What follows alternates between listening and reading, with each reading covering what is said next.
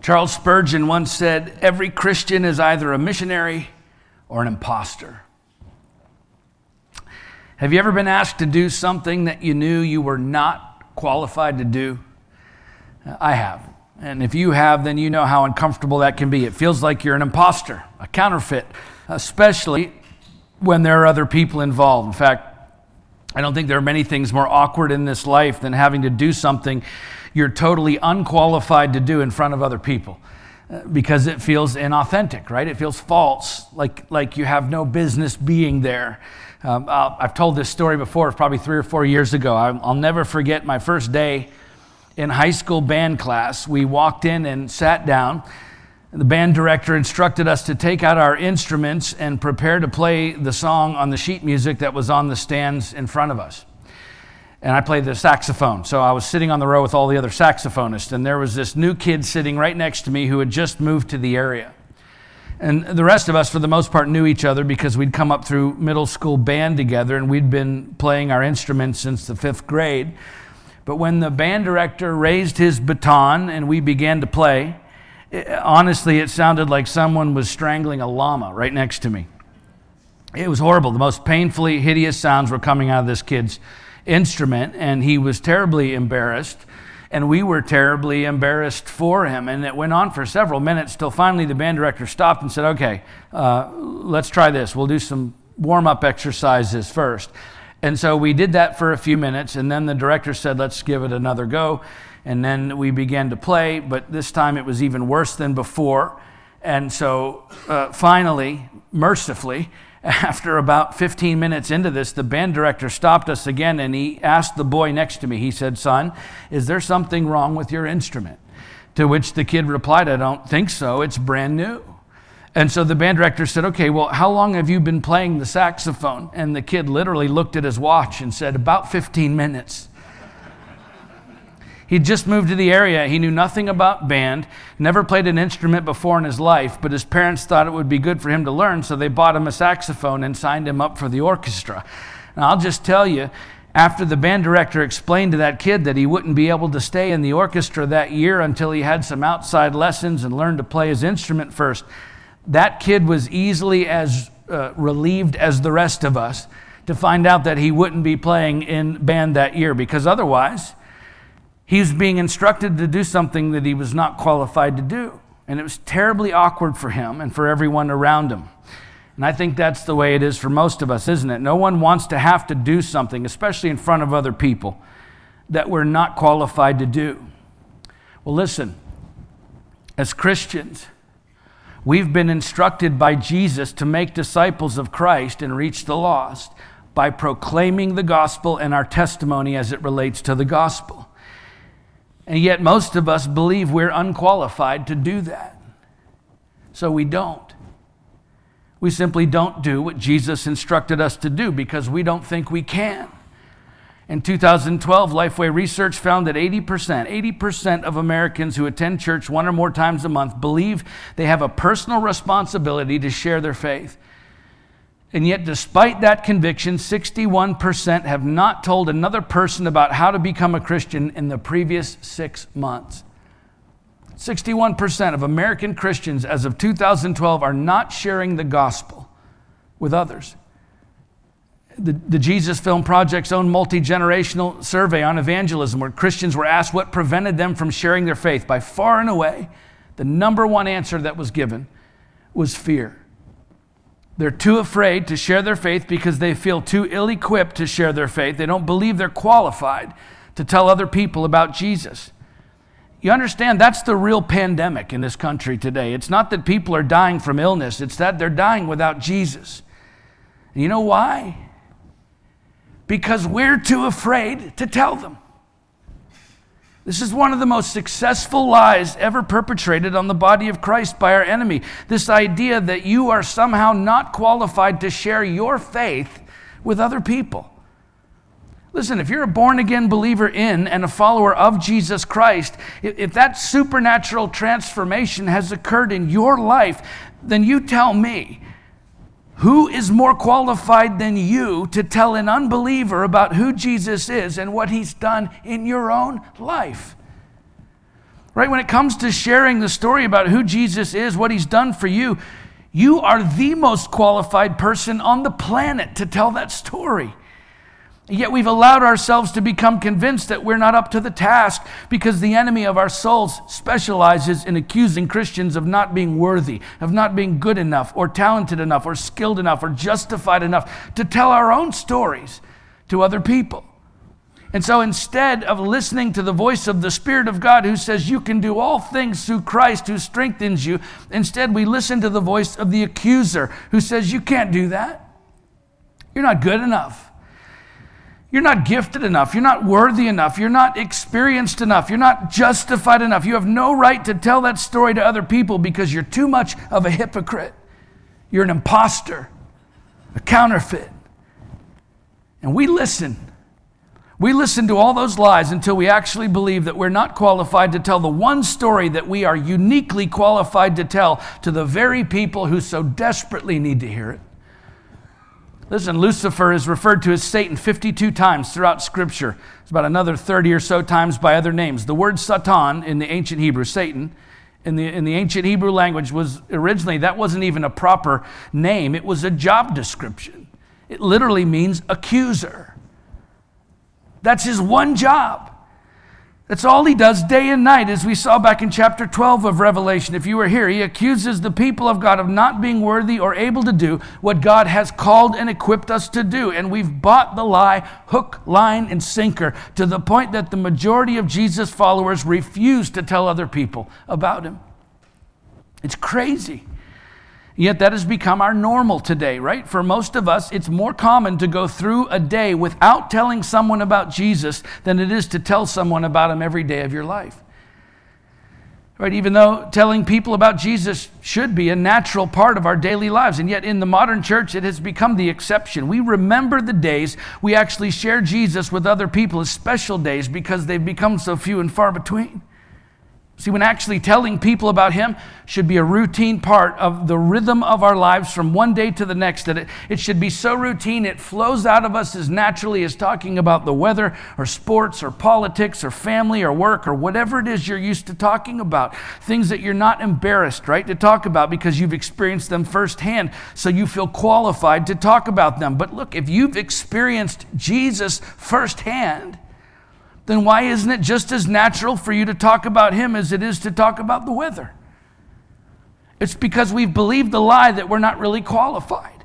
We're not good enough. We can't because of the things we've done or how we've lived our lives, how we still make a mess of things at times, right? Who am I to tell someone else about how Jesus can give them a new life when I can't even get my own life together? Listen, that's the voice of the accuser keeping you quiet. Why does he want to keep you quiet? So that he can spread a counterfeit message to the lost, an alternative to the gospel, to keep them lost. And listen, he's been doing this to great effect against God's people for a very long time to keep you from sharing the gospel story and how it relates to your story, because sharing the gospel and what the gospel is producing in your life makes the enemy very nervous because of what happens when you combine those two stories together. Again, we saw it back in Revelation 12. There is a supernatural power when you combine the gospel story with your story. It's sort of like a chemical reaction that causes an explosion of power in the spiritual atmosphere surrounding those conversations, because in that moment, all of the distractions that keep people from confronting the truth of God's word in their own lives are cleared away. They are, because the accuser is powerless against the truth of the gospel and the truth of what the gospel is doing in your own life. He cannot stand up to the truth. And so his only defense is to try and silence you. Because again, as you proclaim those truths together, even in simple conversations, as naturally as you talk about the weather, there's a supernatural effect that reverberates throughout eternity that the enemy has no defense against. That's why Satan is conquered by the blood of the Lamb, according to Revelation 12, the gospel, the blood of the Lamb, and the word of our testimony. Right? And so today, as we'll see, as we continue our sermon series, working our way through the book of Revelation, the enemy wants to use intimidation and fear to silence you so that he can continue to spread a counterfeit message. Why? To keep lost people lost and found people quiet. Because he has no defense against the truth. So let's pick the story back up where we left off last time. We covered the first half of chapter 13 last week. We'll start back where we left off at verse 11 and read to the end of the chapter. Then I saw another beast rising out of the earth. It had 2 horns like a lamb, and it spoke like a dragon. It exercises all the authority of the first beast in its presence and makes the earth and its inhabitants worship the first beast whose mortal wound was healed. It performs great signs, even making fire come down from heaven to earth in front of people. And by the signs that it is allowed to work in the presence of the beast, it deceives those who dwell on the earth, telling them to make an image for the beast that was wounded by the sword and yet lived. And it was allowed to give breath to the image of the beast, so that the image of the beast might even speak and might cause those who would not worship the image of the beast to be slain. Also it causes all, both small and great, both rich and poor, both free and slave, to be marked on the right hand or the forehead, so that no one can buy or sell unless he has the mark, that is, the name of the beast or the number of its name. This calls for wisdom. Let the one who has understanding calculate the number of the beast, for it is the number of a man, and his number is 666. So just to review, at the end of chapter 12, we saw the woman, which is Israel, fleeing into the desert after giving birth to a son, the Messiah, because the dragon, Satan, was trying to destroy both the woman and the child, but he fails in his attempts. And so the chapter ends at verse 17, where John says, Then the dragon became furious with the woman and went off to make war on the rest of her offspring, on those who keep the commandments of God and hold to the testimony of Jesus. And he stood on the sand of the sea. That's where we picked the story up last week at the first half of this chapter, with the dragon standing on the sand of the sea, summoning a beast up out of the sea to make war on the saints, John says, and to conquer them. Okay, and this first beast is the Antichrist, who, as we discussed last week, has been active throughout history, right? Because Satan has no idea when Jesus is going to return. So he has to constantly have, and has had, and still has today, antichrists in waiting, if you will. Individuals and authorities throughout all points in history ready to assume the counterfeit mantle of leadership given to him from Satan himself when called upon. And again, we went through all of that last week in detail, so I'm not going to go over all of that again today, but just as a quick review, remember the Antichrist, the spirit of the Antichrist, the one who continually blasphemes God and his people. That was the first point in our outline, if you're keeping an outline from last Sunday. And because the Antichrist cannot create anything, okay, God is the only one who can create, right? We don't create anything. People will all the time say, I created this. No, we just fashion things out of other things that already exist, right? We don't create anything. Only God can do that. And so there's nothing original that Satan can say or do. All he can do is to try and pervert the creation and the creativity of God. Everything the Antichrist does is a counterfeit of something God has already done. And so, for instance, verse 3 says, he seemed to have a mortal wound, but its mortal wound was healed, and the whole earth marveled as they followed the beast. So the Antichrist falsely imitates the true Christ, who was slain and then raised from the dead. And in 2 Thessalonians 2:4, Paul describes the Antichrist as proclaiming himself to be God. So he tries to make himself like the Christ, even though he's nothing more than a counterfeit. Also, those who worship the beast proclaim, who is like the beast and who can fight against it, mimicking David's praise to God in Psalm 113 and Israel's praise to God in Exodus 15, where they declared, who is like the Lord. At the same theme, the attempt to counterfeit the truth of Christ with a lie, a perversion of the real thing, continues here in this second half of the chapter that we just read, as the followers of the Antichrist are marked on their hands or foreheads with the mark of the beast, which we'll come back to, but it's nothing more than a cheap imitation of the saints who are sealed by God in their foreheads in chapter 7, verses 2 and 3. And then, as we just read, the second beast, the false prophet, performs great signs to try and mimic the work of Christ on the earth. He even goes as far as calling down fire from heaven, a parody of the true prophet of God, Elijah. And then he was allowed to give breath, John says, to the image of the beast, so that the image of the beast might even speak. It's a simple attempt to compare himself to God, breathing life into mankind. And then as we look even further ahead, there's a prostitute in John's vision in chapter 17, clothed in purple and scarlet, as opposed to the bride of Christ clothed in white in chapter 19, verses 7 and 8.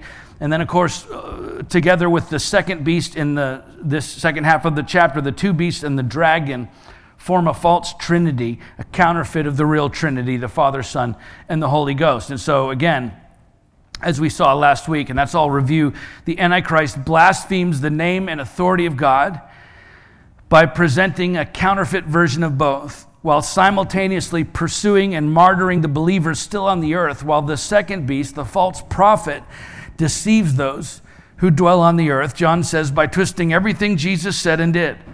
He perverts the word of God and the works of Christ into a counterfeit message to get people to worship the first beast, who again is a counterfeit Christ, an anti-Christ.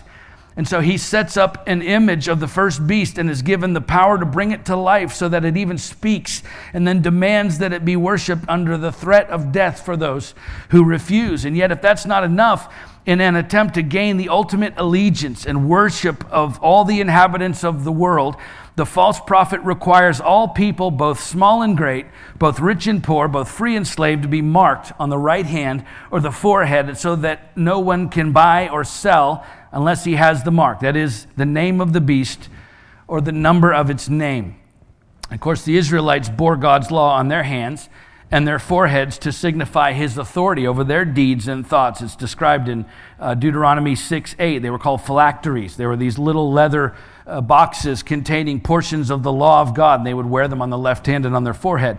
So it's just another counterfeit by the false prophet to mislead people away from God's truth, away from his law, away from the truth of his word. It's a counterfeit version of that, of the truth, which, by the way, carries consequences for not following it, just like God's law. Namely, John says no one is able to buy or sell without this mark on their hands or their foreheads. And so John says this calls for wisdom. Let the one who has understanding calculate the number of the beast, for it is the number of a man, and his number is 666. Now, we'll get more into what this mark may actually be in the next chapter, but for today we're going to focus a bit more on what it may have meant to John's first century readers. It's important that we always go back to the context that this was written in as we decipher these scriptures, right? So in ancient times, the letters of the alphabet represented numbers. So for instance, the first 9 letters stood for numbers 1 through 9, but the second 9 letters then stood for 10, 20, 30, 40, right, all the way up through 90, and so on. So it would build on each other. And yet the ancient Greek alphabet at the time didn't have enough letters for all the numbers, and so it wasn't a perfect correlation all the time. So they would bring in certain obsolete letters and signs back into the system. It's fairly complicated, but the point was that every letter, or at least combination of letters, would then correspond to a certain number, which also meant that every name, every person's name or name of an organization or an authority, represented a particular number. And it was a big deal at the time to decipher a number back into a name, for instance, was a fascinating riddle because a particular combination of numbers could represent more than one name.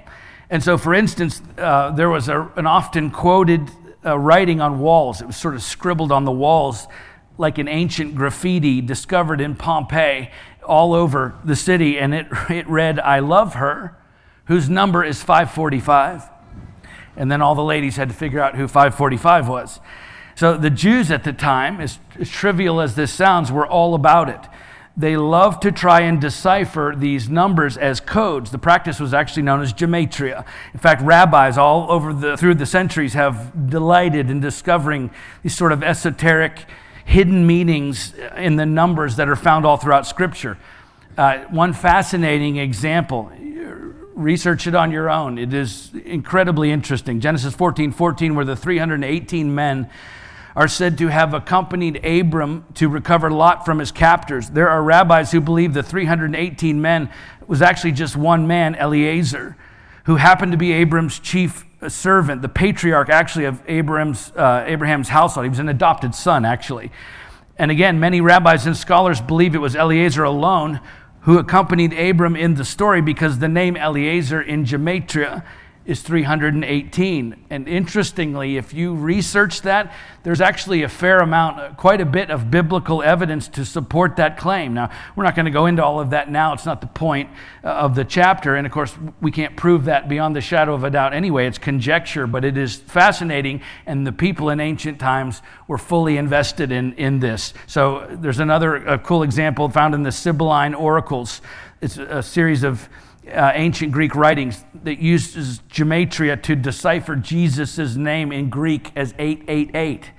Okay, and then of course here in Revelation 13, in that context, John says, calculate the number of the beast, for it is the number of a man, and his number is 666.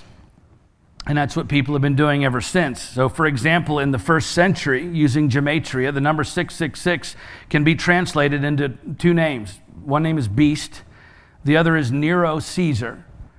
And then according to Irenaeus in the second century, who was, by the way, a direct disciple of Polycarp. Polycarp was a direct disciple of the Apostle John, who wrote Revelation.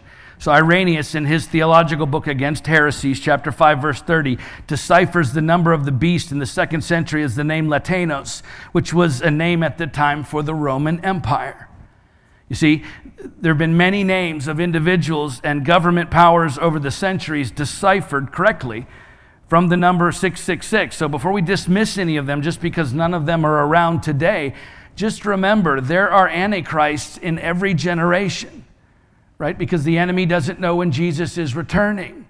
So just because the number 666 represented Nero Caesar in the first century and the Roman Empire in the second century doesn't mean it can't represent someone entirely different in the 21st century.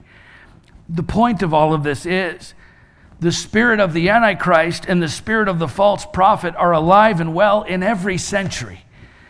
And their tactics haven't changed a bit. It's the only strategy our enemy has because he's not capable of creating anything new. So he simply counterfeits what God has already created. It's the oldest trick up his sleeve to contradict the word of God by misusing God's own words in a way that looks good and sounds good. It's exactly what he did with Adam and Eve in the garden. It's what he tried to do with Jesus during his 40 days in the wilderness. It's what he tried to do with God in the courtroom scene, as we saw 2 weeks ago in chapter 12. It's what he did through false teachers all throughout the New Testament church, and it's exactly what he's still doing today all throughout Christendom, because the enemy knows it's a lot easier for us to reject a complete fallacy than it is to reject a half-truth. Half-truths are always easier to spread, and they're always easier to accept because they look good and sound good. The fact is, any plan of the enemy against God's people always looks good and sounds good. Otherwise, no one would follow it. It almost always begins in the form of a half-truth, just enough truth to make it seem reasonable, plausible, to make it look good and sound good. And yet, if you look close enough, you'll find that the enemy's message ultimately contradicts God's word every time.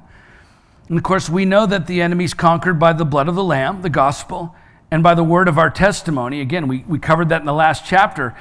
But how do we resist the spirit of the false prophet today? The false teachers, particularly those who profess to be followers of Christ. Because there are many, by the way, and their message often looks good and sounds good. Well, the answer is just that. We resist any and every teaching that contradicts God's word or misleads God's people, no matter how irresistible it may seem. James, the brother of Jesus, said, "Submit yourselves therefore to God, resist the devil, and he will flee from you." James 4:7. The Apostle Paul said, as for a person who stirs up division, he's talking about in the church, after warning him once, then twice, have nothing more to do with him. Knowing that such a person is warped and sinful, he's self-condemned. Titus 3:10 and 11. In Romans 16:17 through 18, he says, "I appeal to you, brothers, to watch out for those who cause divisions and create obstacles contrary to the doctrine that you have been taught. Avoid them. For such persons do not serve our Lord Christ, but their own appetites, and by smooth talk and flattery they deceive the hearts of the naive." In Colossians 2:8, he says, "See to it that no one takes you captive by philosophy and empty deceit, according to human tradition, according to the elemental spirits of this world, and are not according to Christ." The Apostle John said, "If anyone comes to you and does not bring this teaching," he's talking about the gospel of Christ, John says, "do not receive him into your house or give him any greeting.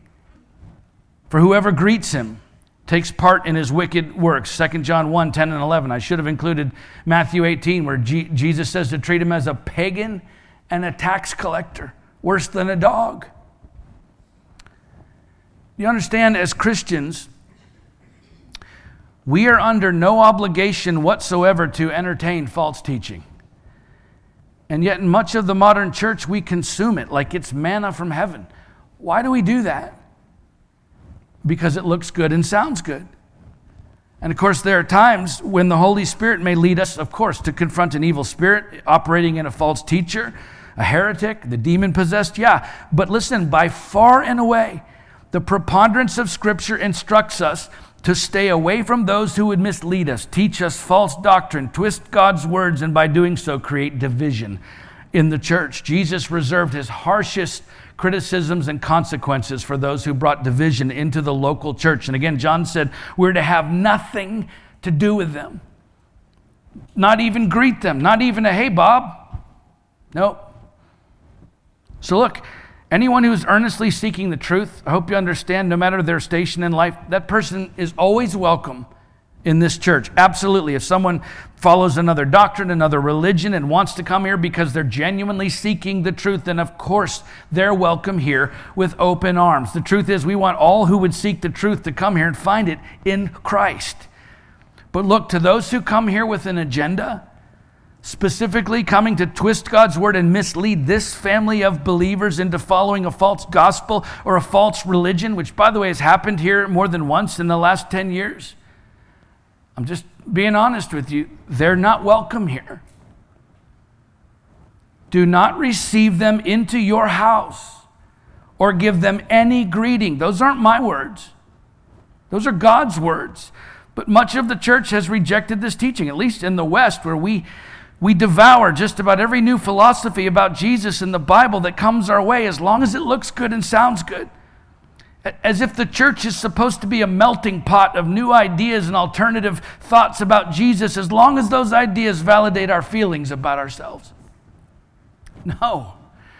We're the bride of Christ, given to him in splendor, without spot or wrinkle or any such thing, that she might be holy and without blemish, Ephesians 5:27. Listen, it's not that we can't have new ideas or even new ways of teaching the unchanging gospel. And for what it's worth, there is a lot of new teaching and new material that comes out every year that is good, that honors the name of God and the word of God. The point is, we need to be able to discern between the two. Author and scholar Cornelius Plantinga says Satan must appeal to our God-given appetite for goodness in order to win his way. To prevail, evil must leech not only power and intelligence from goodness, but also its credibility. From counterfeit money to phony airliner parts to the trustworthy look on the face of a con artist, evil appears in disguise. Hence its treacherousness. Hence the need for the Holy Spirit's gift of discernment. Hence the sheer difficulty at times of distinguishing what is good from what is evil.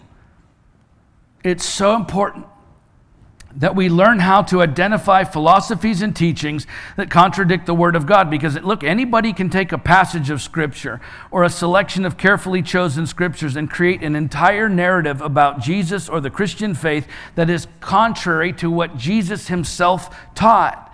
And, of course, there are people who do that every day. And the better it looks and the better it sounds, the more Christians follow them. So how do we know when a teaching is false, especially if it's based on some truth? Well, first of all, we learn to identify what is false by studying what is true. Okay, we learn to identify false teaching not by studying every false religion and popular teaching that comes our way. No, it's by studying the Word of God, the only authentic source of truth there is. You see, it's by studying the real thing that we learn to spot a counterfeit. I'm sure you've heard the analogy before, but I'll repeat it here because it's true. John MacArthur said, federal agents don't learn to spot counterfeit money by studying the counterfeits. They study genuine bills first until they master the look of the real thing. Then when they see the bogus money, they recognize it. You understand, we don't have to be experts in false teaching to know when a teaching is false. We don't have to be versed in every counterfeit message being pushed on the world today. There are too many counterfeits to study them all anyway. No, as Christians, as Christ-like people, we're called to be experts in the truth because there's only one real thing. There's only one real source of truth. And so that's what we spend our time learning. Because when you know the truth inside and out, I'm just telling you, you can spot a counterfeit from a mile away. Secondly, we learn to identify what is false by the fruit it produces. Jesus said, beware of false prophets who come to you in sheep's clothing, but inwardly are ravenous wolves. You will recognize them by their fruits. Are grapes gathered from thorn bushes or figs from thistles? So every healthy tree bears good fruit, but the diseased tree bears bad fruit. A healthy tree cannot bear bad fruit, nor can a diseased tree bear good fruit. Every tree that does not bear good fruit is cut down and thrown into the fire. Thus you will recognize them by their fruits. Matthew 7:15 through 20. Now listen, most fruit doesn't grow overnight. It grows over a season. And so if you encounter a new teaching, a new perspective on the gospel, a new philosophy about Jesus, an alternative way of interpreting the scriptures, whatever it is, you should take your time before deciding to entertain that teaching or that perspective or that philosophy or that alternate interpretation of the Bible. Take your time and watch the fruit that comes out of it before you decide to follow it, no matter how good it looks or sounds. Take your time and watch the fruit that it produces. Does it address the whole counsel of God or just one aspect of the scriptures? Does it build up the church or does it mock the church? Does it acknowledge our need for holiness or simply our desire for happiness? Does it honor the completed canon of Scripture or does it seek to add or take away from the scriptures through new revelations given to the author or the producer of that new material? Does it affirm God's word as objective truth? In other words, when referencing a passage of Scripture, it asks the question, what does this passage of Scripture mean?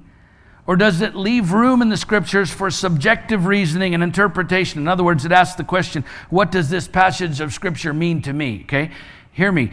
Whenever you're studying Scripture, you should never ask the question, what does this passage of Scripture mean to me? Never. You should always ask the question, what does this passage of Scripture mean? Full stop. Because the Scriptures mean whatever God wrote them to mean, not whatever we would like for them to mean. Okay, when you take time to watch the fruit that a new teaching or perspective or philosophy or interpretation produces, at some point you will be able to tell whether it confirms or contradicts God's word. And that's when we, as the church, respond. Because we are the harbingers and defenders of the truth. And look, I understand. I understand the whole love the sinner, hate the sin mantra that Christians use all the time, which generally is true, but that's actually not what John's teaching here. Specifically when it comes to the false teachers, in his letters to the churches, he very clearly says not only to reject false teaching in the church, but he says reject the false teachers themselves. He doesn't say, be nice to them, just don't give in to their teaching. No, he doesn't say show grace to them until they come around to our way of thinking. He doesn't say love them until they can no longer resist the love of Christ. No, he says not only don't take them in, don't even greet them. Don't talk to them. Don't say hello. Which, by the way, in John's first century context meant to utterly and completely reject someone. It was to shun them in every way. These aren't my words. This isn't my interpretation of John's words or Jesus' words or Paul's words or Peter's words. It's simply what they said. If a stranger came into the community and no one in that community showed them hospitality, no one took them into their home, that was a crystal clear message in the first century that you're not welcome here among us and we want you to leave. It sounds really harsh. You know why? Because it was really harsh. It was meant to be harsh and very clearly understood, but we struggle with this in our modern church culture because we're so desperate for people to like us. We want so desperately to be seen as tolerant people. We want to be accepted by the mainstream culture so much that we've not only entertained, greeted just about every imaginable perversion of the gospel that has come along in recent years by rising stars in our evangelical church culture, but we've even invited those who are teaching other versions of the gospel to come in and stay with us, to be a part of us, a part of the church family. And I'm telling you, by embracing them and their new ideas about the gospel, according to John, according to Peter, according to Paul, according to Jesus, we're taking part in their false teaching and inviting disaster on the church.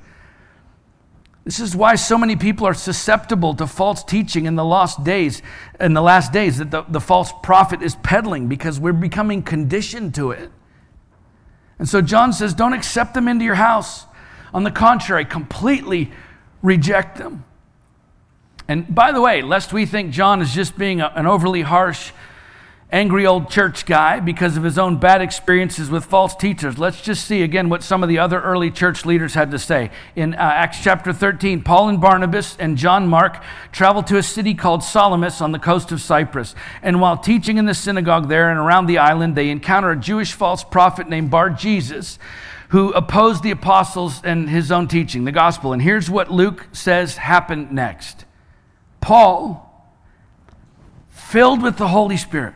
So we know this wasn't just Paul being an angry old religious church guy, because Luke writes that Paul was filled with the Holy Spirit. And what does Paul do when he's full of the Holy Spirit? It says he looked intently at him and said, "You son of the devil, you enemy of all righteousness, full of all deceit and villainy, will you not stop making crooked the straight paths of the Lord? And now, behold, the hand of the Lord is upon you, and you will be blind and unable to see the sun for a time." It's Acts 13, 10 and 12. That makes John's command for us to shun false teachers seem mild in comparison. Peter warns us as well. He wrote to the church, "There will be false teachers among you who will secretly bring in destructive heresies, even denying the master who bought them, bringing upon themselves swift destruction. And many will follow their sensuality, and because of them, the way of truth will be blasphemed. And in their greed, they will exploit you with false words. Their condemnation from long ago is not idle, and their destruction is not asleep." 2 Peter 2, 1 through 3. Man, Peter, why so harsh? Because of what is at stake. The church itself, because as soon as we begin following many different versions of the gospel within the church, that is the moment we begin to divide, which is precisely what we see in the American church today. Okay, the church was never meant to be a melting pot of ideas and alternate gospels where it's safe or okay to manipulate the message of Christ until it fits our personal preferences, right? Or the inclinations of pop culture at any given point in history. No, the church was meant to be the keeper and harbinger of truth, and there's only one truth, the unadulterated gospel of Jesus Christ. Everything else is a counterfeit. And listen, anyone who comes to you with a counterfeit gospel is an imposter, a fake, a false prophet. And you understand the only way for this counterfeit message to get out, for this counterfeit plan to work, Christians only have to be silent, too intimidated, too afraid to speak the truth so the enemy's counterfeit message can be heard. So I'm asking you, do you share the gospel? His story and how it has transformed your story. Do you share that with lost people, or are you too afraid to share your faith because you think you're too ill-equipped to share it, not qualified to tell other people about Jesus? I'm telling you, that's the real pandemic in this world, not people dying from illness, people dying without Jesus, because we are too afraid to tell them. It's one of the most successful counterfeits ever perpetrated on the body of Christ, this idea that you are somehow not qualified to share your faith with other people. Listen to me, if you're a follower of Jesus Christ, who is more qualified than you to tell an unbeliever about who Jesus is and what he's done in your own life? Because look, when it comes to sharing the story about what Jesus has done for you, you are the most qualified person on the planet to tell that story. And besides, if you don't tell them, who will? Let's pray.